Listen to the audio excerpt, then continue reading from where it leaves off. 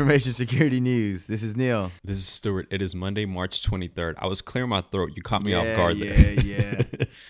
It seems like the times have really changed. We went from Netflix and chill to quarantine and chill, and now we might be on a possible lockdown coming up in the next few days. So talking about lockdown, I ran into an article the other day. I was bored that it's from a website called howmuchtoiletpaper.com. Did you start this website? No, I didn't. So let's say, hypothetically speaking, you have 20 rolls and you visit the bathroom 3 times a day. You're supposed to last 107 days in quarantine.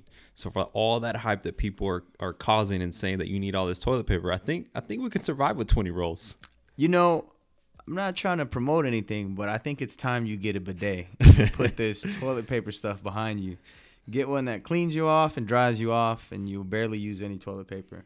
But to each their own. But which one are you promoting now that you caught my attention with that? It's the Total Washlet. Look it up. It'll blow your mind, and maybe some other stuff too while you're blowing up the toilet. All right, let's get to these topics. So we're going back to our original format. We have 3 hot topics we want to cover for you today. Let me take over. I got this. So topic 1 is Zoom bombing. This is a new coined term we started to hear in the new era of social distancing and working remote. Well, this is a new form of trolling while screen sharing on Zoom, essentially a meeting place. Don't you do some Zoom bombing in the bathroom? Topic 2 is a third cruise line has suffered a data breach, Norwegian Cruise Line. This is devastating for them as they battle to struggle to stay afloat with COVID-19 outbreak. No pun intended, of course. And our last topic 3, an exchange rate service provider, Open Exchange Rate, was victim of a hack via Amazon Web Services, AWS. Every time. I bet you it's something simple to watch. Someone's a little hyped today. Looks like because we haven't been recording as much as we usually do. Well, we have some exciting news. Moving from one end of the couch to the other and then to the kitchen is no fun. Don't forget the bathroom where you do your toilet paper counts. Okay, so on to our first topic, Zoom bombing that Stuart talked about earlier. Now, even though this is a new term right now because Zoom is a popular app or application that everyone uses from home when they're trying to, collaborate and work together. It's actually was in 2003 they had something similar to this, which was called bluejacking. You're probably wondering, what is bluejacking? Bluejacking is when they take Bluetooth technology and they let a device communicate in a range about 30 feet. And when the Bluetooth is activated, they'll seek out other Bluetooth devices in the same area, and then those people will be able to anonymously send messages to each other. So zooming, we'll get into that a little bit, but just to give you a little background, this isn't an uncommon thing here.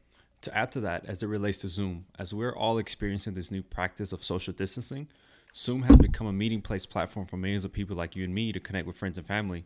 But as we're all under mandated quarantine or even self-quarantine, guess who's also under quarantine? Those trolls. Okay, now we've said a little bit of background and we've kind of given you a little bit of history on what it is, but what really is Zoom bombing? Zoom bombing is when you have trolls that come online and they use your screen sharing feature on your Zoom. And then what they'll do is they'll put videos of all kinds of random stuff. They could be violent. They could be, things you don't want to see, pornographic.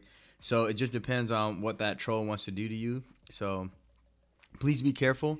And if someone is trying to get access while you're trying to do a presentation or you're hosting a meeting and is requesting a screen share, you probably don't want to give it to them unless you know that you're telling them, hey, you need to share something on your screen. That's what these trolls are doing. To get to the bottom of this, what seems to be happening is that anyone that has access to a public link or that meeting link can join. When participants join, the default setting automatically allows any participant to share that screen without the host permission. And as you know, if you want to invite others to listen, all you have to do is share that link and boom, anyone can access it now. Now, as many of you know, Stuart has been doing this for I want to say this whole week, but he hosts a work from home happy hour, which I thought was a little weird. I've never joined because of that. But this is when people are getting attacked, when they're, not paying attention or they're more lenient because they want people to join their happy hour. So please be careful because next thing you know, there'll be a horrifying sexual video on your screen and you don't realize that your happy hour just got trashed. You're going to have our listeners thinking I really do have a happy hour Zoom meeting. Which you do.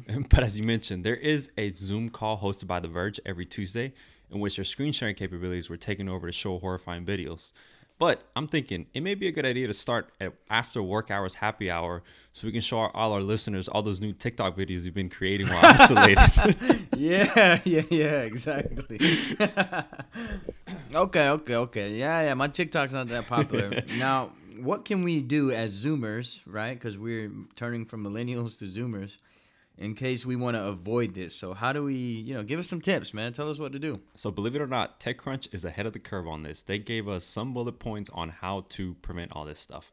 So the first one being, you should disable join before host, quote unquote. Okay. So people can't cause trouble before you arrive. All right. The second one is enabling a co-host, so that way other people can help you moderate your call. Okay. The third one is disable file transfer, so no virus sharing videos are sent to the platform. All right. And the fourth one is disable the allowed remove participants to rejoin, so booted attendees can join back again.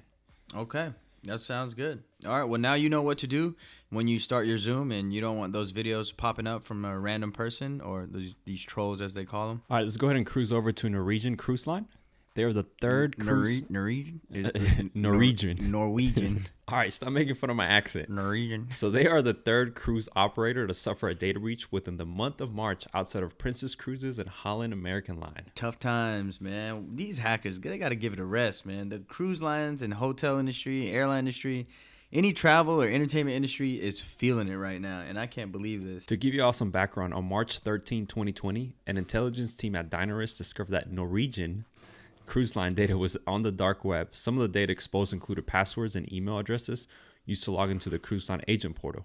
Dynaris also indicated that nearly 30,000 travel agents' data was breached from a portal on the agent.ncl.eu website. So what that meant for those agents was that if they were already vulnerable, they were just being exposed to a higher risk of cybercrime. All right, so what Stuart is saying, that now that you're at a higher risk of cybercrime, the Dynaris spokesperson also said that they're now exposed to account takeovers on numerous platforms, sophisticated emails, phishing, fraud, and which put more pressure on the travel agents and maybe put some of these agents out of business. Now, we can't leave Norwegian out of the picture, though. On the bright side, the website mentioned earlier, agents.ncl.edu, was brought to their attention as being compromised. So in abundance of caution, they are asking travel partners that were affected to change their password and to, most importantly, remain vigilant of any suspicious activities or emails. Wow, that was pretty solid. Who are you? This coronavirus has me just wanting to record. Yeah, I gave you a little too much credit too early. The website that Stuart said was actually wrong. And, I'm here for it. Agents.ncl.eu. Not edu. He's trying to send you to school, boy. That boy is bored. He's trying to send you back to school. All right. Can't even let me shine. They ask you how you are, you just have to say that you're fine when you're not really fine. But one final statement made by the cruise line was that they believe the limited personal information was evolved to only their travel partners and no guest data was breached. Okay, moving on to an online exchange rate data provider called Open Exchange Rates. They were exposed to an undisclosed amount of user data within their AWS database. Very common. We see this all the time. Now, Open Exchange Rates provides foreign exchange rates for 200 currencies worldwide, including digital ones. Now, software developers can access this application using an API, application programming interface. What they do is the software lets the applications query the Open Exchange Rate service, and then it gives them the results back in a readable format, also known as JSON. The result of this hack appears to be targeted. The reason why they say that is because the incident is different from all the AWS exposures where public databases are exposed. In other incidents, normally organizations publish information on the web for all those to see, usually through a database or cloud misconfiguration, but this one seems to be targeting Open Exchange Rates specifically. Okay, now Open Exchange Rates explained that earlier on in this month, March 2nd, they were starting to see some API performance issues, which then led them to checking out the network, and they noticed that there were some misconfigurations there as well. When they went to fix that issue, they found that there was an unauthorized account which was tampering with their AWS environment. I've said this before, and I think it's very important that when you have a cloud provider, you have to set up your own visibility and own security, because AWS is not going to do everything for you. They're only protecting their environment, but not your assets in the cloud. Facts. Now that Neil reiterated the importance of securing your own cloud and data, on the not so bright side, the data that was hacked included names and email addresses, encrypted account access passwords, user IP addresses, and if the user provided personal data, then that was also exposed, unfortunately. The company did take some precautionary measures. They went ahead and reset everyone's passwords. They also let their customers know that they need to reset their application tokens, but we're not 100% sure if that was done. So please, when you get an email from a company that's telling you to take the necessary precautions, do so. Reset your password. If you have tokens, do those as well, because you'd rather be proactive than reactive. Okay, and I think that brings us to the end of our podcast. I'll have a quick recap for you. First was the trolls on the Zoom sessions. Please be careful. Make sure that you don't invite anyone or send the link out publicly, because they can come on and do a screen share and ruin your whole day. Zoom bombing. And if you want to join Stuart's happy hour, he'll have that posted soon, hopefully. We'll be sharing Neil's TikTok videos. Make sure you join. Then we had the Norwegian Cruise Line. They had their data breach, and it is hard times, but, hackers don't quit. And last but not least, we had exchange rate information that was leaked as well. So please, if you use this service, go ahead and check your account. Make sure that you have not been compromised. And thanks for listening to the Most Secure Podcast. Stay safe out there. Yeah. Social distancing. The podcast you just heard is intended to serve for informational purpose only and is not intended to offer any sales of any sort.